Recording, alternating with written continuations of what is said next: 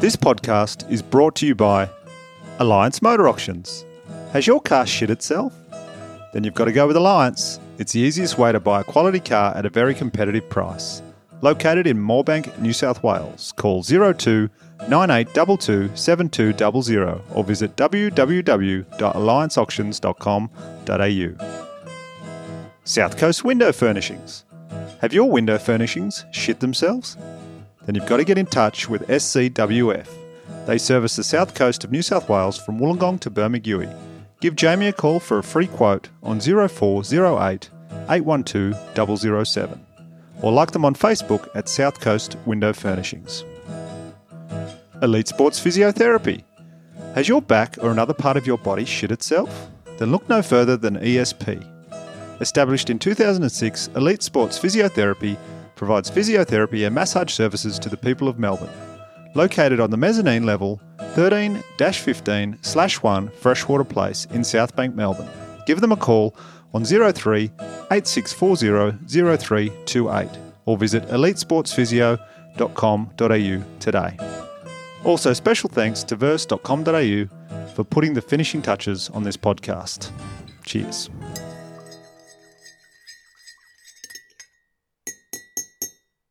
G'day there.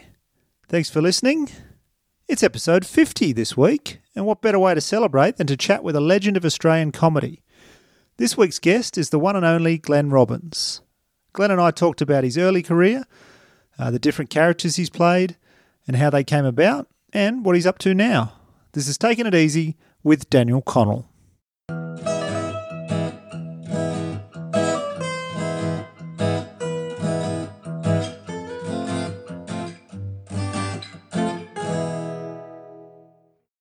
Glenn Robbins, thanks for taking it easy with me today. How are you? Pleasure. Nice to be here. Oh, great. Thanks for coming around. You've just come back from New Zealand, bit of a golf holiday. Look, I reluctantly talk about having a golf holiday because it does sound a little bit indulgent, and I don't know, it's a little bit. But look, it's a time of year. It's holiday time. You can do what you want. Yeah, I guess. But I drive an Audi. I do golf holidays. I live Bayside. Really, I need a slap, don't you think? Seriously? I'm a bit annoying. I think many people would take that opportunity. Yeah, I know they would, but I just don't like to talk about it. It's just someone talk about it too much, Yeah. I think people listening would like to hear that you've been on a nice golf holiday. I think that's a nice thing. Well, look, let's be honest. Men need to do things with other men. Absolutely. For your own mental well-being, you need to get away and just spend time where you talk about stuff and you got a grip of sticks and a little ball on a hole in the ground. And it's very important. Yes. How you get the little ball into the little hole in the ground and you somehow value your integrity or your personality in terms of how many times you hit the ball to get it in the hole in the ground. Or you can just figure it all out and really enjoy it. Yeah. And yes, you could have played somewhere close to home. I could have. Yeah, there's one just across the road from me. I must admit, I was playing with Rob Sitch, and he said he often compares, because I surf as well, and I like to play golf, and he wants to surf, but the real passion in surfing is that it's not competitive in that sense, whereas I guess with golf you're playing against yourself, you're playing against your own ability or inability to confront the shot presented. Whereas riding a wave, it's purely just... Yeah. You're still in a bit of a battle with yourself to make sure you get up and... Oh, yeah, that's right. I guess you have do to the pop sort of... and everything. Yeah, but it's not... You don't... When you kick off the wave, you don't get a score. Yeah. Well, you do if you like Kelly Slater, but there's actually now a wave machine in Tullamarine. I saw that, yeah. Yeah, where... The water looks extremely filthy. Did you see Did it look dirty, did it? Yeah, it looks filthy, but I'm sure it's fine. Maybe it's just betadine, pure betadine, just to make sure everybody's safe. But it looks interesting. But the wave looks great. That's the wave looks fantastic. But it's that thing of man-made. What feeling do you get when you ride something that's man-made anyway? What feeling do you get? So when you ride a wave that's made by nature. Oh, you're jotting this down? How often a week do you surf? Do you? Oh, I don't surf that much. I've been going down to the west coast of Victoria since I was a kid. So, if the planets align and it's, and the surf is good, and I've got some mates who will pick me up and put because I don't like to put the board on the top of the Audi.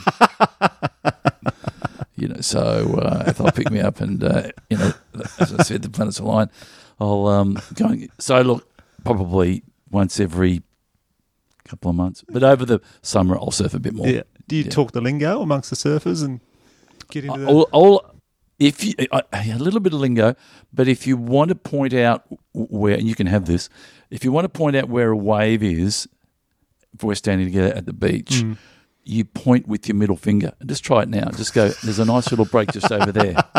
You don't point with the index finger. No. You go, like, there's a little break just there. It's a little left-handed. There's a little trough just there. See how you feel? You feel a little bit more, and you bend the fingers back like that. It's a bit more rock and roll. It's a bit more rock and roll. Yeah. Absolutely. A bit more artistic. So you've been going down there since you were a kid. So you were born and raised in Melbourne? Yeah. Yeah. What yes, area? Officer. I grew up in the northern suburbs in Strathmore, which is out near the airport, is it? Yeah, where they shot the castle. Ah, cool. Next to Oak Park, which is the world of underbelly. Yeah. A few stops short of Broadmeadows, which is was a notorious part of town. Eddie Maguire came from Broadmeadows. Yeah. And we came from Strathmore, which was a little upper middle bogan section of the northern suburbs around Essendon. Did that seem a long way out from the city when you were? It did, because I know when we're, Dad, can we go to, and we'd say, can we go watch the golf or whatever? And he'd say, no, that's the other side of town. The other side of town seemed like another country. Yeah, would I? Yeah, and like, where are we today? We're in Malvern. That we would never have come to Malvern. We sort of just stayed in our hood, Were you a performer when you were a kid amongst family and friends? Yeah.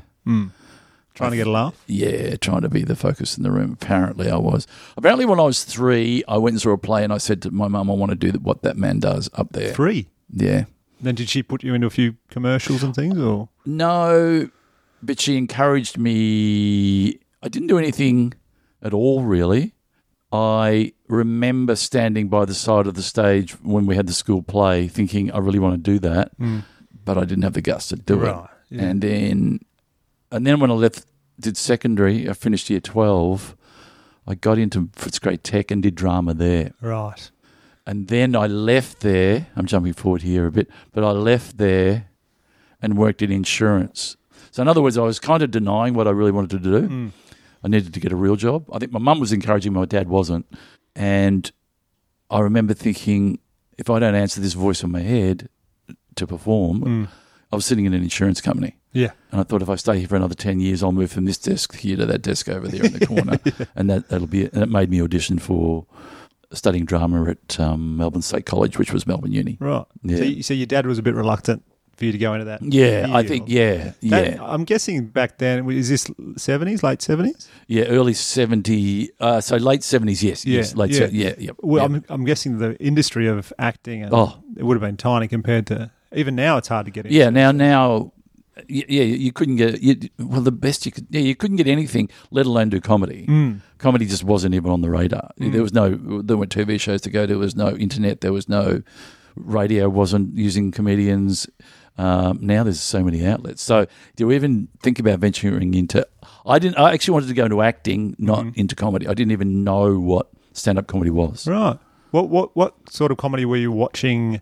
Were you watching TV shows that had? Yeah, I mean, I'm from the Benny Hill era. The two Ronnies, not the 9 o'clock news, Python, Fawlty Towers. So predominantly British. Yeah, but I'm just trying to think.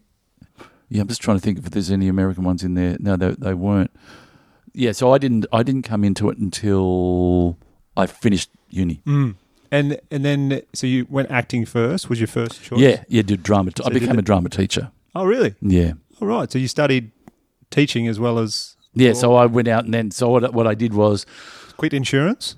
I quit insurance and then, while I was doing insurance, I auditioned for the course and then got in and then did that for 4 years and then went into teaching, part-time emergency teaching. Yeah.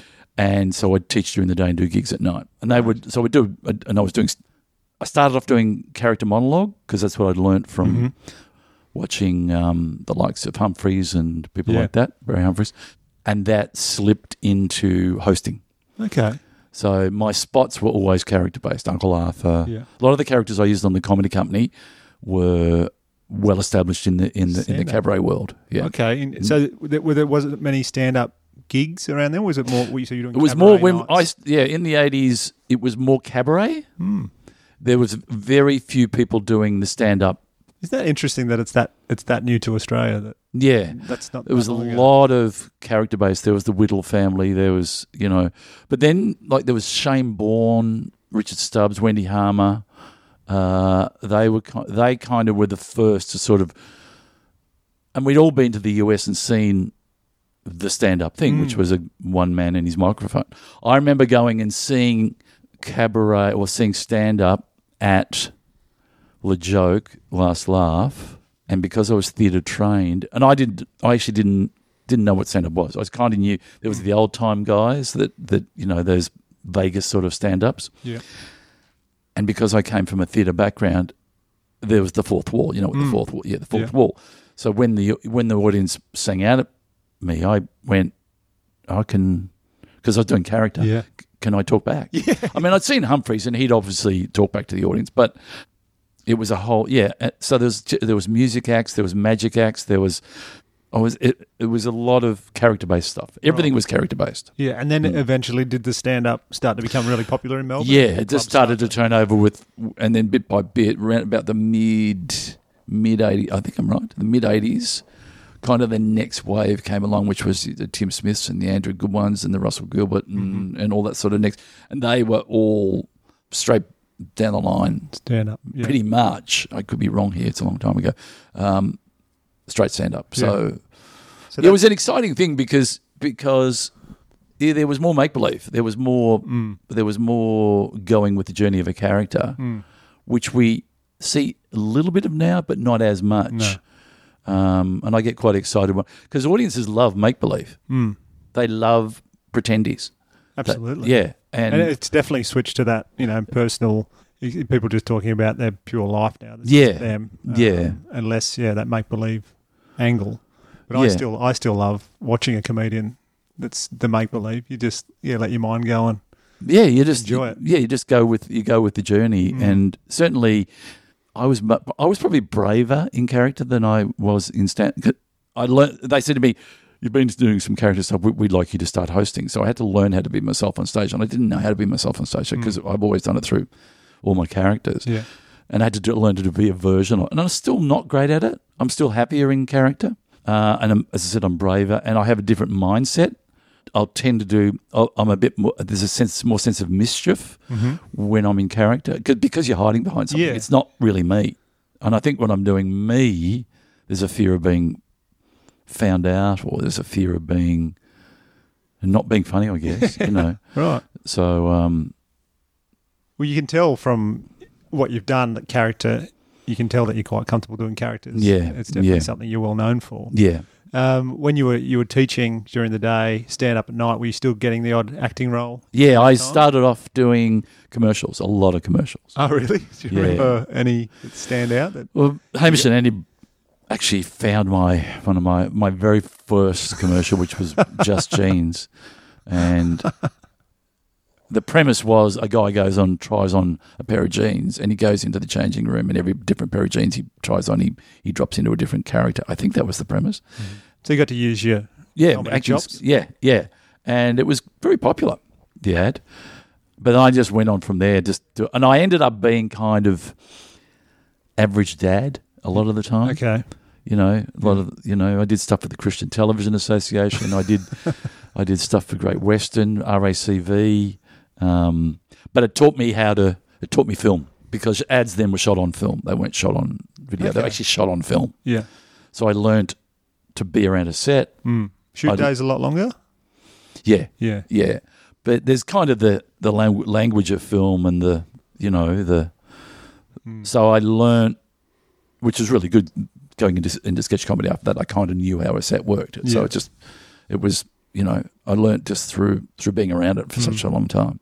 So you're in around the scene then in the late 80s, doing a bit of stand-up, a bit of acting, a bit of drama. And so the comedy company came around that time? Yeah, no, what happened was there was the government grant set up to develop a show which ended up being a show called The 11th Hour. That's right. And it had the likes of Ian McFadden, Marianne Fay, Mark Mitchell. And what happened was that show went to air 11 o'clock on a Friday night, I think. Had Steve Vizard in it. And the core of that sort of split. Some people were under McFadden were invited then to do a pilot called the Comedy Company. Yeah. And I remember doing the pilot for the Comedy Company, and I said to Kim Gingell, because they said, it got up, and Kim and I both went, that got up? Seriously? They took that?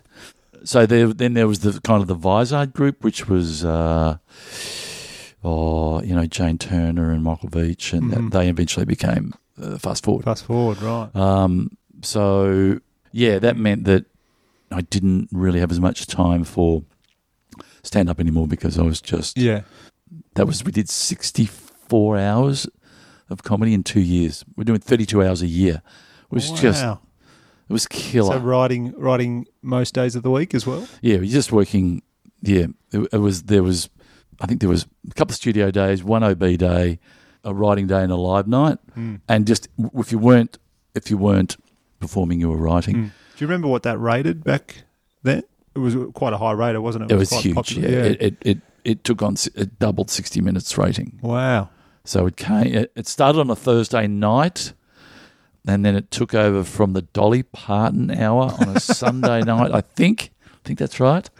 And it was huge because it was Australian characters. And it's an interesting show because it was broad-based, but it knew its audience. It was 7:30 Sunday night. It was kids in pajamas and mum and dad sitting on the couch. It wasn't inner city sophisticated at all, but it did what it did very well. And it was one of those great things, and same as Fast Forward, Full Frontal sketch shows through the 90s, that you could go to school or go to work the next day and you just relive the water cooler sort of conversation. There was you couldn't watch it again the next day like you can now. Oh, that's right, You just remember as much as you can so you could make your friends laugh the next day. And the characters are what really resonated. Kylie Mullen, Colin Fritter and Uncle Arthur and Colin Carpenter and those guys who, I still quote today. Yeah. It was enjoyable, but incredibly hard. Up until that point, before Comedy Company, were you unsure where things were going to go? Yeah, absolutely. Yeah. And then after that, did you think? I, as I said before, the only place they sort of did comedy was Hey Hey It's Saturday, but you didn't even get stand-up gigs on that. Getting onto Hey Hey kind of happened a bit later on if you had a bit of a profile. Yeah. So you really had nowhere to go. I don't know what I was thinking, really. I was just thinking, well, I can teach a bit. I don't know. And I just sort of rolled along. Yeah.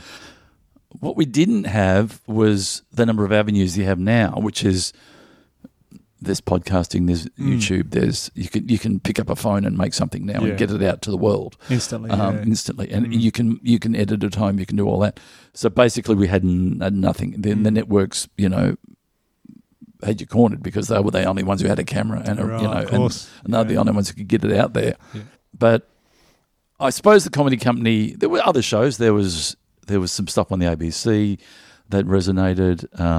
The Auntie Jack show, and then there was the Wendy Harmer one. Again, I can't remember the name of it, so long ago. But so things were just starting to break where there was some level of crossover. So then comedy had a bit of cachet then. So the network sat up and went, "Oh, okay. If you give someone their head, they may be able to." And the networks really did leave us alone much of the time. That's good. Yeah. You mentioned Uncle Arthur. Yeah. And that was a character from your stand-up. Yes, it was. Where did you get the idea for? That was my father. I just. Oh, right. Yeah. I followed Humphreys, and it was basically write what you know. So I used to do impersonations of my dad, and we used to have a home video. We used to have slide nights, and we used to have home movies. So basically, my first stand-up bit was a slide night, pretending that the audience were around at my house. Okay. And then the slides were sketches, effectively. Yeah.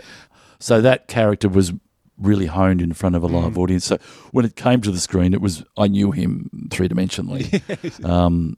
So that was really good. And there was other characters I did, but that character I basically went to the wardrobe one day and pulled out my dad's old suit, his glasses, I never asked. I just took them.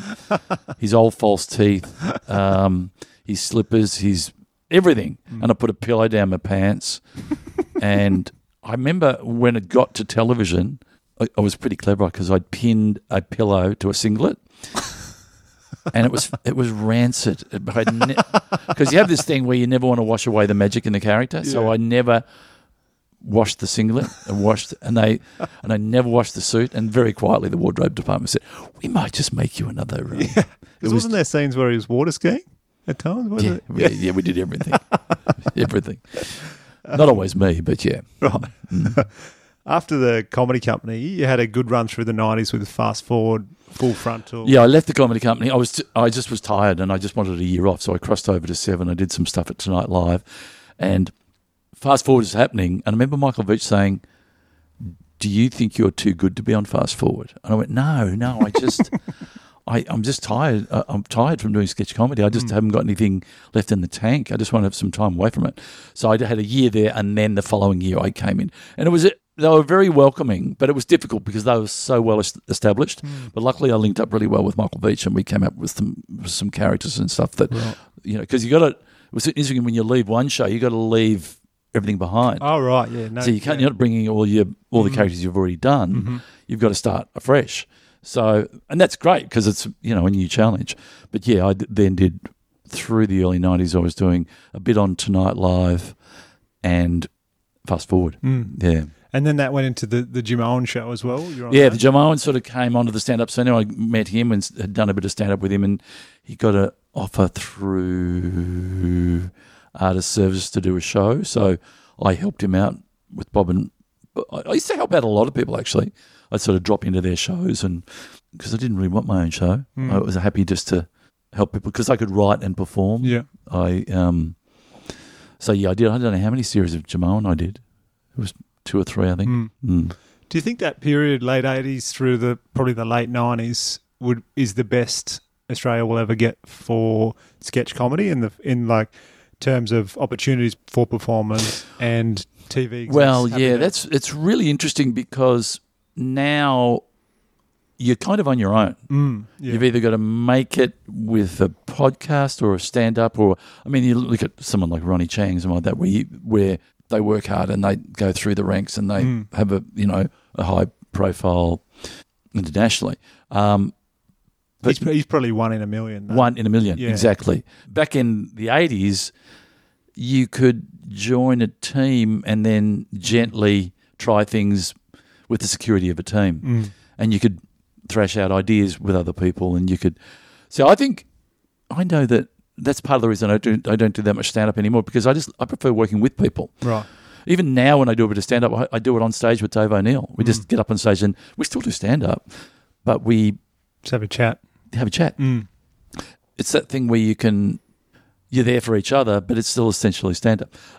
So in answer to your question, it was an environment where you could do not your training, but you could learn how to be on a set. You could learn to write. You could, and if you've got a crazy idea and you wrote it kind of on the Monday, sometimes on the Thursday, you walk past and they were building the set. You know what I mean? Which was very exciting. Yeah. So you were doing mini versions of silly ideas. Yeah. So that's the great thing about sketch comedy. It's a lower risk. You don't have to come up with the ultimate sitcom idea or movie, treatment. You get to play with the silly ideas or the regular characters that you've developed. As far as development, I think there's, in terms of stand-up, there's like world class in Melbourne, Australia, likes of you and your generation. There's so many wonderful. You go on any given night, you go to any venue, you're going to see pretty high quality of stand-up.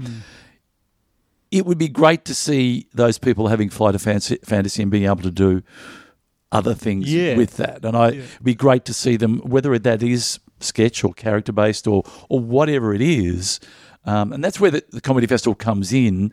I get a little disappointed when I see that with the Comedy Festival, it's someone with a microphone doing an hour. As much as I admire their ability to do an hour, it's really an hour version of what they already do. And sometimes I think, isn't this an opportunity for you to work with someone else and maybe do something that's completely off?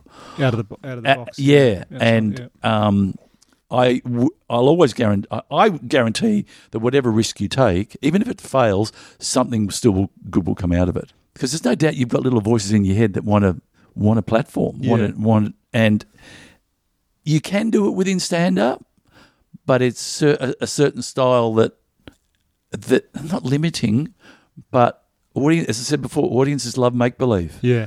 They love it. They love storytelling. They love it. Like on radio, when you were with the guys from the Working Dog guys, when they did the Late Show, and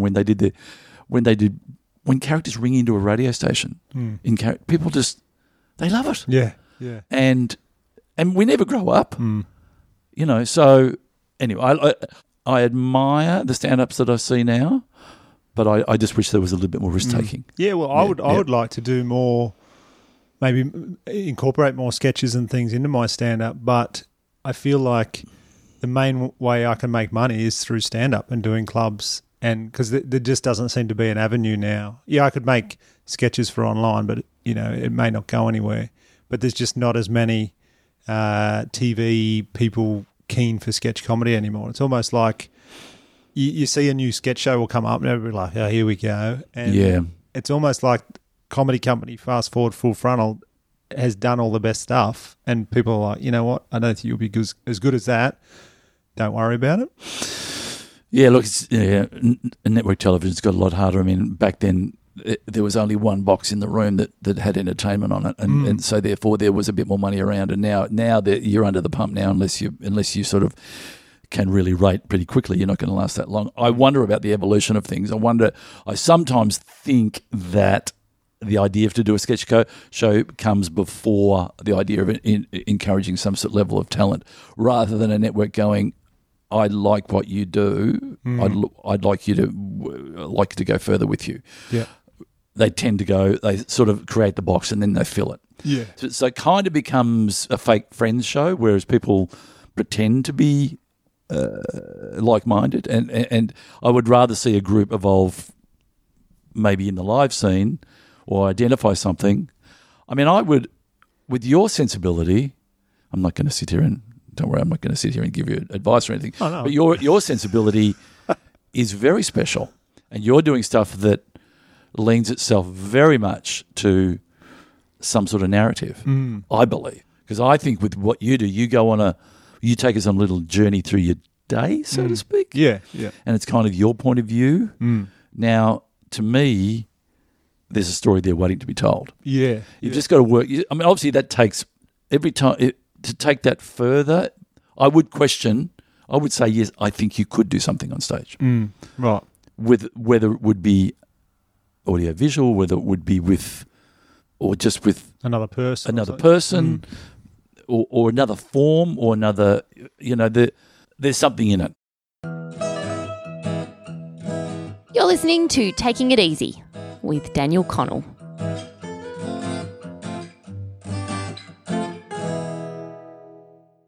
Hey, before we go back to the podcast, I want to tell you about someone. That someone is Melbourne-based photographer Nicole Reid. One of the most sought-after photographers going around, Nicole has taken photos for all sorts of people. Comedians like Peter Hellier and Anne Edmonds, musical acts like the Hilltop Hoods, and sports stars like Buddy Franklin. If you want to see how great her work is, I suggest you head over to her Instagram page. It's Nicole Reid Photographer. While you're at it, you may as well jump on her website, which is www.nicolereid.photography. Get in contact and book in a shoot today. Now let's get back to the podcast. In 2001, Russell Coit's All Aussie Adventures hit the screens. You made that with Working Dog, the people from, of course, the Castle and the Dish fame. Russell Coit, was that another one of your characters that you had in the I was doing the panel, which was a Working Dog production. And so you'd be in the office and you'd just walk back and forth, because you're in there doing the panel, and then you'd walk past Tom's office and you'd say, what are you doing, Tom? And he would say, I'm working on this character. He said, I think there's a group of there's a character based on Steve Irwin, Troy Dan, Malcolm Douglas, the Leyland brothers. Oh, I said, that sounds interesting. I can't remember how much later he said to me, would you like to do it? And I went, hey, whoa, hang on, whoa, steady on. He said, this is the great thing about working dogs, they never commit to anything until they feel as though they've worked out how they want to do it essentially. He said, look, all we're going to do is we're going to go away for the weekend up to central Victoria. We're going to take a camera and we'll throw together an outfit. And I said, I'll have a think about the character. And he said, we'll film it. And if you don't like it, or if we don't like it, it'll never be seen. Okay. So, if you go and shoot a pilot normally, you're going, well, I better be good, I better be funny, because a network is going to watch this. But when you think to yourself, well, it won't necessarily be seen, you take bigger risks. Okay. So you pull your pants down further effectively, because you know if this doesn't work, it doesn't matter. So that was made with nobody expecting to see it? No, nobody expecting to see it. And the character started off we made him a little more aggressive than he was. Okay. And we made it for an hour, and I remember watching it back, and we don't like him when he's angry. He was a little bit, he got in people's face a bit more, and we ended up shooting that and then cutting it down to half hour. That's right. It initially had a narrative to it, so there was much more story, and the show. And what we realised is that people didn't really necessarily want the story. They wanted the jokes. And the problem was when you have a narrative, if you shoot a joke and it's imperative to the narrative, you can't drop the joke because there's a bit of storyline in there. So you have to do that scene. Yeah. And we wanted the luxury to be able to go, we'll shoot that joke, and if it works, it's in, and if it doesn't work, it's not in. So basically we just had an A to B scenario. I'm here, but I've got to get across the state to this cattle muster. So whatever happens on the way, he happens to come across, and you just insert the jokes. And we used to rate the jokes sort of A, B, and C. And we'd start off with an A, then with a couple of Bs, then a couple of Cs, and then a bit of narrative, a bit of history. So it evolved in a very interesting way. And I took lots of risks because I knew that whatever I shot didn't necessarily get in. And it was an interesting show because Tom would we'd write it, and I'd learn about, 50 or 60 scenes, and then we would just go away for a week. But I wouldn't know what I was shooting from day to day. I wouldn't even know what the next scene was. Right. Because I didn't want to get ahead of myself. Because the worst thing you can think to yourself is, it's all about me, and I've got to be really funny all day for the next 12 hours. Yeah. So I knew what the dialogue was, and as I was walking to set, they would just hand me the script and go, you're about to do the fire scene where the billy falls over and you burn your foot. And I go, yeah, got the dialogue and into it. And then I would walk away from that scene, forget about it, and I wouldn't know what the next scene was. So if you'd said to me, do you want to do a show that's totally based on you without any other comedy performers around, the only other performers around you will be real people, because all the people we used in that show were real. 90% of them. There was some people from local theatre companies that we used to get, but everyone in there was real. So if you spoke to a farmer, he was the real farmer who owned that farm. And you'd be giving him direction. I remember doing a scene where the guy was coughing too much while I was trying to explain something, but he wasn't quite coughing right. His timing wasn't quite right comedically. So I had my 5 foot on his foot. So I'm doing the dialogue going, yeah, it's been a pretty tough winter summer out here. It's getting pretty dry. And I said, every time I squeeze your foot with my foot, can you cough? So it's like a one-man band. So I'm squeezing his foot, and he'd go, and I go, can you not do that? And then because he was a farmer, he would think that I was talking to him. And he'd go, oh, no, sorry, I didn't mean to. Didn't you want me? Yeah. So when I squeeze your foot, you cough. And when I get mad at you, I'm not mad at you, the character's mad at you. Okay, I get it. So, So it's been pretty tough around here. Can you stop doing that? Can you just not? Because it's getting really annoying when you just answer the question when I ask the question. So a lot of the time with that show too, we would go out and we would just find stuff and make jokes up about it. Like, I remember one day Tom said, "We've got a 4-foot frozen crocodile tomorrow. What do you want to do with it?" And I said, "Russell Coight gets bitten on the cock." And we went to bed, got up the next day, we're at a billabong, and there I was standing there about to go in the billabong, and they were stitching they put a bit of wood down my pants and then attached the crocodile to it and stitched it on. And the only joke was I went in to get the crocodile and it bit me on the cock. Welcome to classy comedy. But it was often like that. We would just turn up and use what they had. If they had a dead cow in the top paddock, we'd use that. If they'd say there's an old house that we're about to knock down, you can do what you want with it. Right. So we would go, well, Russell's. So we've got a backhoe grader thing. Do what you want to it, and we've got a guy who can use it. So you just go, we can wreck a house. So you think of the reverse of that. You have to build a house to wreck it, so we used a lot of what was already there. And wrote the jokes kind of backwards. Plus, we would all bring our own stuff as well. So, were you actually going to the places in Australia you said you're at? Yeah. We would shoot. Basically, we'd do a tropical shoot, which is around Byron Bay. We would do a farm shoot, which is central New South Wales. We'd do a desert shoot, which was around Alice Springs. And then we would do a stunt shoot, which was on a farm where the props builder had a property and had his shed there. Yeah. So we could build the prop, take it out onto the paddock, shoot it. So it was kind of like we didn't have to take the props to far north Queensland. That's great. And then we would shoot. We'd take the car and just shoot it in deserts and do aerials and stuff like that. So basically, you shoot a shot of Russell driving through the desert. And I turned up pretending wherever I was, and then basically cutting to Seymour. Where I had to. I mean, people don't really want to know that stuff because but it was very simply shot with a very small crew. You did there was some scenes where Russell gets himself into some dangerous situations. Did you ever have any times where you actually got a little bit burnt or? Yes. Yeah. There were. Yeah. The second day of shooting, they said, "Can you ride a motorbike?" And of course, can I ride a motorbike? Of course I can ride a motorbike. So then they said, "We'll just get some shots of Russell riding a motorbike. Go past the camera, go down the hill, go around. You don't have to do dangerous. This looks like you're on the way to somewhere and look important." And they said, "We've got this farm bike here. You can use that." Yeah, no worries. So I ride past the camera really fast because I'm really good. And I'm going down the paddock hill towards the fence and the throttle locks open. So I didn't know where the kill button was. The brakes weren't working properly. So I just jumped off the back of it and hit the ground pretty hard. I'm just trying to think. There was another time too. Did you keep that? Did they keep that? They didn't keep that, no.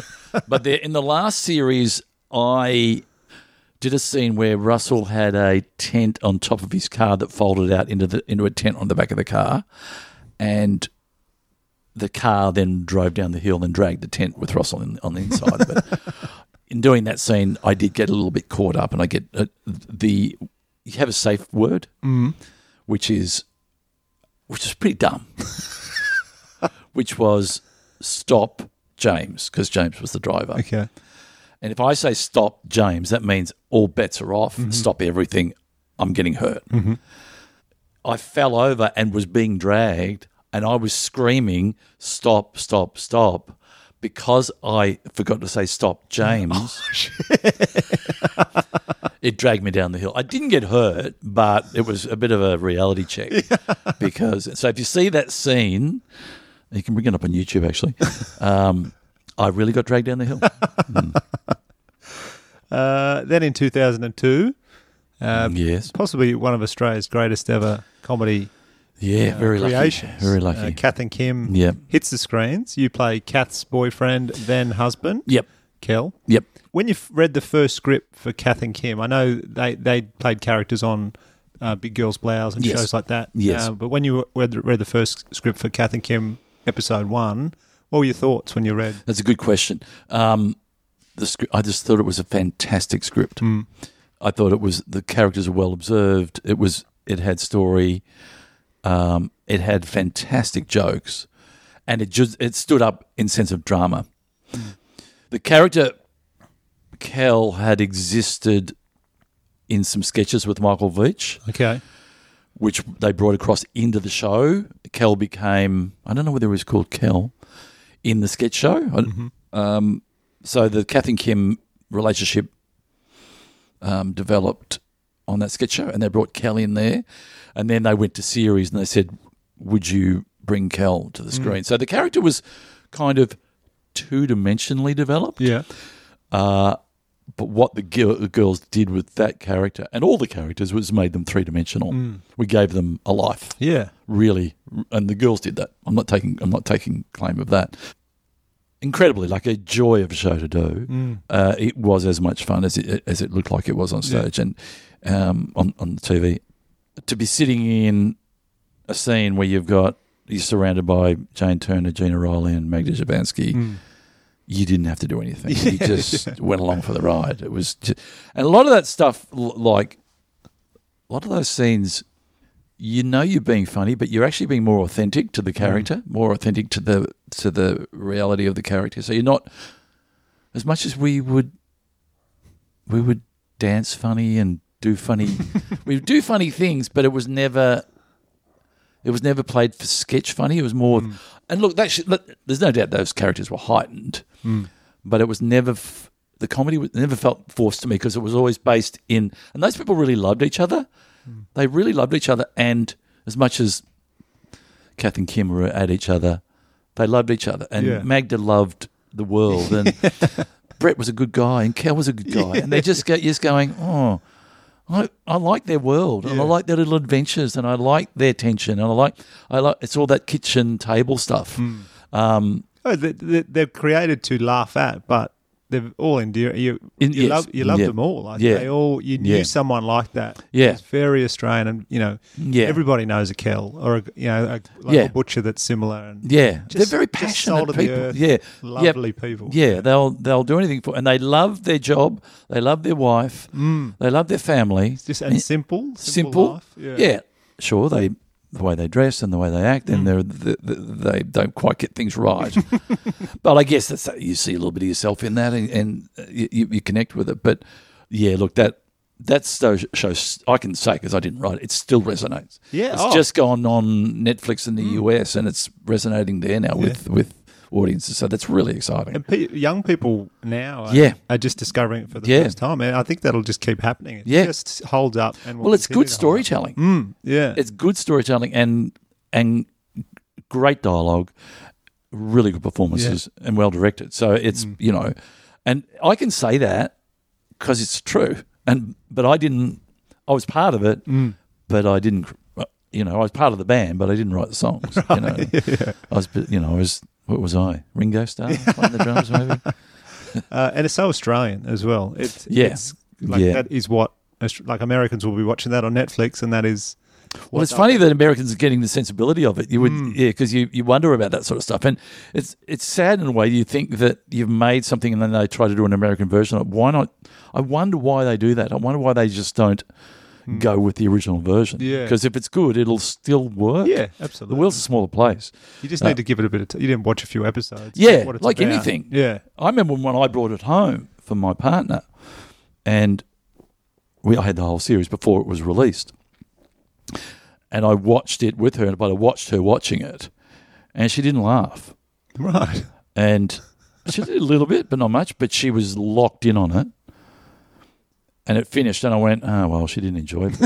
And I went, well, we had a great time doing it. Yeah.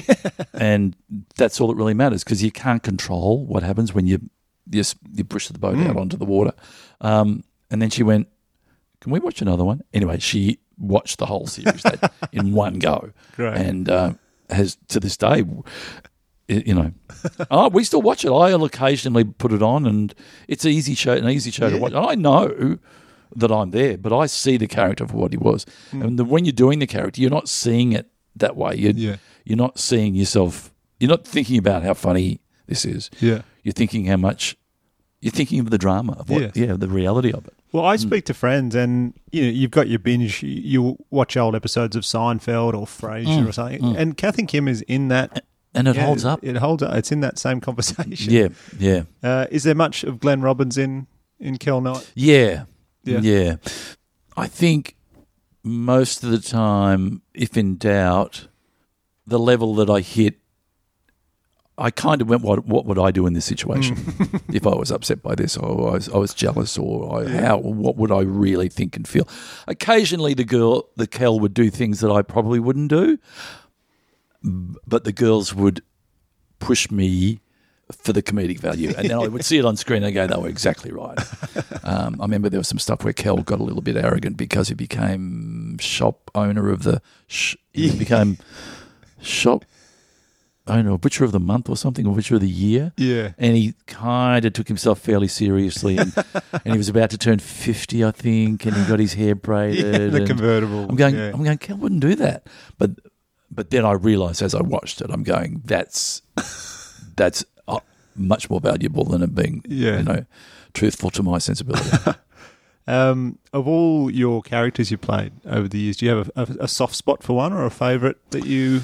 Not really. I mean, they're all different sides of me, really. I mean, there's no doubt that, our Uncle Arthur was the mischief side of me, slightly arrogant. Russell Coight was the ego side of me. Kel was the metrosexual side of me. So I just consider myself really lucky that I get to do them. They're all valued in their own way. I mean, that sounds like a cop-out, but there's no real favourite. I mean, how can you compare... I mean, working with the girls was incredible, just incredible. And, I'd do it again in a heartbeat. The others are probably more solo related. Right, yeah. Being on your own in the outback and doing stuff alone, it's really fun. But I still do yearn working in groups, working with ensembles, working with other people. What show made you break the most, break character and burst into laughter? What show did you have to do the most takes? Oh, I'm pretty good, but Russell does when I do, because what happens is we do the scene and then we keep rolling. Okay. Yeah. And it does make me laugh when I see Russell trying to correct himself. There was long conversations that didn't get to air where he basically, if something goes wrong, he'll always turn it around and justify that it was someone else's fault. It's never his fault. And the links he'll go to say, well, if you hadn't parked your car there in the first place. I mean, I didn't park the car there. You parked the car there. Sure, the tree fell on it, and that wasn't my fault. I didn't know the tree was going. And it's just the thing is, anyway. So sometimes the next shot starts with him still. Yeah, I love that. I love that. Can I just say that you parked the car the wrong because I didn't? I love that. So that used to make me laugh. Yeah. But the fun part about that show was we would film all day, then we'd go out for dinner, and then we assemble in a motel room in the middle of nowhere and watch the rushes and then watch all of that stuff, and him just being so arrogant and so trying to save face. That used to really make me laugh. The girls were terrible as far as laughing. We used to do stuff where you would shoot at the house. So you'll shoot morning stuff, but then in the afternoon you'll do night scenes. So the house wasn't dark, so they put covers on the windows and the house becomes night. Right, yep. So you walk from outside, you walk into a house at night, basically. Every time we would have lunch, we'd go do night scenes in the afternoon, the girls would go troppo. Pete and they would be laughing at this some nuance. They'd be crying. And Pete and I would look at each other going, I don't get that. I don't know what they're laughing at. They've gone a little crazy again, but it's going to be okay. But no, I was pretty good. The only time I really lost it is when I used to dance with Kath, when we used to do Irish dancing, and we'd both be looking out front, and I'd look across at Jane, and she was going for it so hard, so earnestly, I'd have to turn around and dance the other way for a minute and just compose myself and go, oh, fuck, that's funny. Come on, get back, and then turn around and be authentic again. Yeah. But she used to get me, I adored dancing with her because her the nuance is just incredible. Yeah. To myself and the Australian public from late 80s through the 90s, then Russell Coight, Kath and Kim, it looks like you've just had an amazing career through that period. Was there any times where there was any setbacks in your career that you still annoyed now? Or it just seems like you had a great run through that time. Has it all just been rosy, or has there been times where you've struggled for work or just thought, oh no, that was a shit idea or anything like that? I'm pretty... I'm renowned for not hard to get to do a gig. Right. Like the Panel, they had to, like the Upper Middle Bogan, they had to take me out for lunch 3 times. And it's just like, it's not the show, it's my own confidence in being able to deliver what they want. Yeah. I don't think I'm not sure that I can do exactly what that with the Panel, do I want to sit next to Rob's highly intelligent people and try to talk about, I hardly watch the news, let alone talk about it. But then I found my niche in that. So career-wise, no. I reckon I went through a hard period when I wasn't working as hard or wasn't working with anyone. And it was that thing of just spending too much time alone. It's that old thing of getting a bit older and having a level of success and a level of financial success where you don't have to do the gigs that you don't want to do. Right, yeah. And in a way, that's not a blessing. That's a bit of a curse because it means that you can spend too much time in your head. Yeah. So I think that was, and still is a bit hard, but I do a podcast, I do some radio, but I'm reluctant to take on anything too big because I know the reality of it's careful what you wish for when you take on. I know that's a real first world problem, knocking back a gig on television, but I've done quite a number of sitcoms and sketch comedy, and I know the reality of what they demand of you. And you look at the girls from Kath and Kim; they do a bit of theatre and they don't do that much else. So a lot of the people that I've worked with have kind of drifted away from it. It's hard work. Yeah. It's incredibly hard work. It's been a long time as well. You've a lot of years of doing that. So but I still yearn working with good people. I work a bit with Dave O'Neill at the moment. I still work with the Working Dog guys. I'm lucky enough. I mean, I consider myself incredibly lucky. There's a show on Have You Been Paying Attention? And I watched that and I went, oh, that's a good show. And then they said, do you want to do it? And I went, no. No way, I can't. And they said, look, you'll be fine. We reckon you can do it. And so I'm lucky that I've still got little things that tick the meter over. Yeah. And I'm still got my hand in. But the most important thing for me is that I'm doing stuff with people, as I said before. And so, I reckon I went through a few years ago. There wasn't a lot happening. I was, and as I said, still a little bit of that going on. But I don't want the opposite of that. I don't want to be snowed under and... Yeah. Just find that right balance. Yeah. Get away for some golf in New Zealand. Head for a surf. Go for a surf. Do your podcast. Your podcast, which is called Somehow Related. It's all right. You got everything else right. Somehow Related with Dave O'Neill, where we take 2 topics, or Siri or Sam gives us 2 topics that don't seem like they're related, and they are. And it's just a conversation in trying to find how they're related. And Sam, we call her Sam, helps us through that journey. And... it's a conversational journey, and people seem to like it. Yeah, it sounds like it's just a nice little thing to do, like you're saying. Just go in and see Dave. Keep that muscle working. Yeah, exactly. Yeah, exactly. Excellent. We'll keep an ear out for that. Somehow Related podcast. What's this one called again? Now, I usually plug social media at the end. I don't have any. You don't have social media? No. You see, I like what you do. I like that you just come out, you do something, and then you're never a new idea, or you never see you on the back page of papers. Oh, yeah. Well, I don't. That comes from you live and learn. I did some stuff years ago and I got burnt. Okay. So it's that thing of, if I've got someone to talk about it, I'll talk about it. But if I haven't, I won't. Yeah. So if I've got a show coming up, I'll do some radio interviews and talk about the show, and then I'll go. But I don't really want to talk about the fact that my roof fell in because we had a big storm in our house. I don't, trauma. I nearly died. I don't want to do any of that. So I don't have any social media. I do have Instagram, but only for me to look at. I saw that, and you have one image. Is that your account? That's not me. Oh, no? No. Okay. I won't say what it is, but it's my mother's name. It's my mother's name. So if you're out there and you get liked by my mother's name, which I'm not going to say what it is, that's me. So I have a little bit of a look. I don't get a lot from it. Okay. I don't get a hell of a lot from it. It's a bit of it's like browsing a magazine in a waiting room a little bit. But I like to think that I can keep in touch a little bit. I've never seen Facebook, and Twitter, I wouldn't know where to start. Yeah. I do feel like I need to hang around with the likes of people like you and Dave O'Neill to keep me in touch. Right. And they tell me what's getting traction here and there. Yeah. Well, Dave will send me stuff every now and then, but I kind of feel like I know what's going on. And I make an effort to go and see people if I think they're, if I hear of someone or hear of something, I'll make an effort.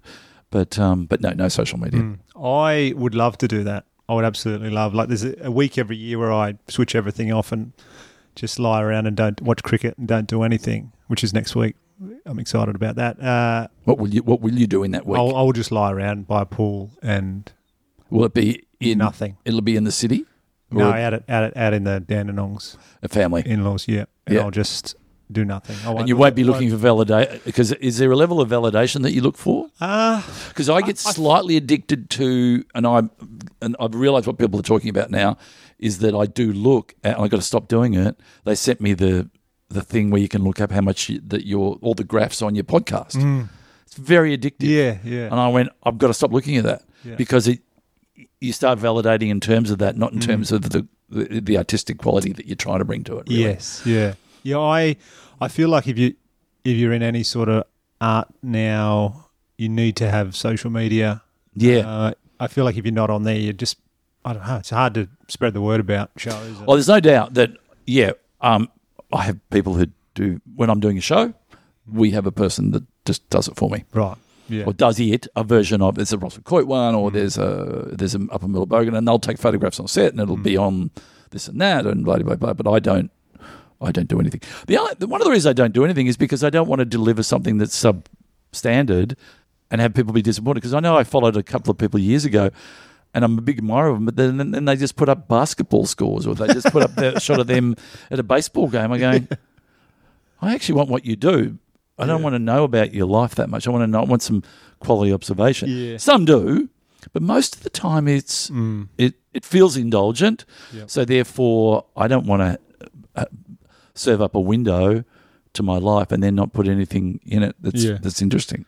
Yeah, there is a certain validation point for me. I think I'm getting better at it with Instagram, Facebook, but I also feel like I just need to do it once every 2 or 3 days, something on one of them, just to keep that. Meaning you put something out there. Yeah, just to keep. And is it Try and build your followers and keep people. And do people respond when you put out something what you think is interesting?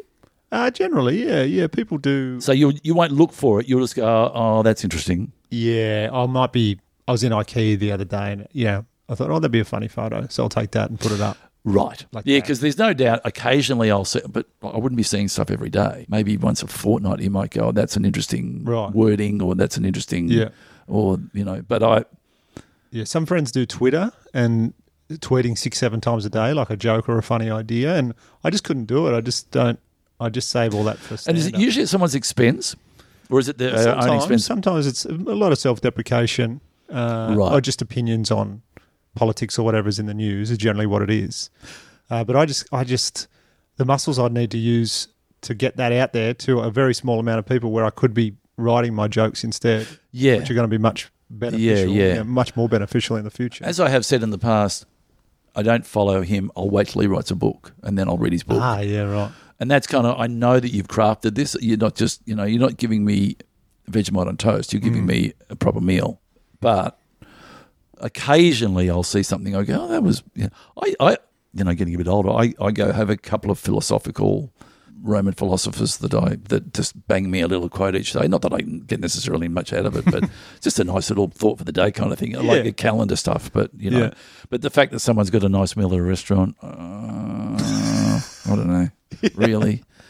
Get over yourself a little bit. I think, or it's probably part jealousy too. I go, oh, you're in another country. Oh, you're doing something that I can't do right now. So there's a little bit of jealousy there. I think. Yeah. So nothing to plug, but have you got anything that you want? All I do, what do? I do 3AW. I do a regular spot on Ross and John Tuesday mornings, and I do Sundays on 3AW. I've got a podcast with Dave O'Neill. Have you been paying attention? And we'd like to do more Russell Coight, but we're not. We don't want to do it for the sake of doing it. We want to do it when we've got the right jokes. Whether that happens again, like to think it would happen again. I'm not sure. Right, and also keep an eye out for you down maybe Bells Beach over summer. Well, look, if there's an old guy at the back on my board just ripping it, it will be. Oi, Uncle Arthur! Hang 5, Uncle Arthur. Hang 10. Well, it's been an absolute pleasure. Oh, thanks. Episode 50. Thanks so much for coming on. Well, I'm a bit older than that, but I hope I brought a plate to your beautiful smorgasbord that you put up for your listeners. You did indeed. Week. Yeah. Thanks very much for taking it easy with me today. Thanks, Dan. Hey, thanks for listening. Be sure to check out Glenn's podcast there. We mentioned it's with Dave O'Neill and it's called Somehow Related. So check that out wherever you get your podcasts from. Also go back and watch some of Glenn's work online, Russell Coight, Uncle Arthur, or check out some Kath and Kim if you're in the mood. Very funny stuff. If you enjoyed this podcast, please tell your friends. This is episode 50, so there's 49 others there. You can check them out on Apple Podcasts. If you listen on Apple Podcasts and you send a friend there, get them to subscribe and give it a like or a rating. That'd be much appreciated. I'm also on Spotify. You can listen there. There's all 50 episodes on Spotify. If you listen there, send your friends there. Get them to like it as well and join. Be much appreciated. Also, you can listen on my website, danielconnell.com.au. There's a podcast section there with all the podcasts on it. While you're on my website, you can also check out my gigs page. My new show, Cheers Big Ears, is now on sale for most festivals in 2020 around Australia. Come check that out. And if you're in a liking mood, I've got Instagram and Facebook. They're both Daniel Connell Comedy. You can give them a like or a follow. That'd also be much appreciated. I've also got Twitter, Daniel Connell 3, at Daniel Connell 3, but can't say I use it that much, but give it a follow if you're in the mood. That's about it. Thanks very much and take it easy.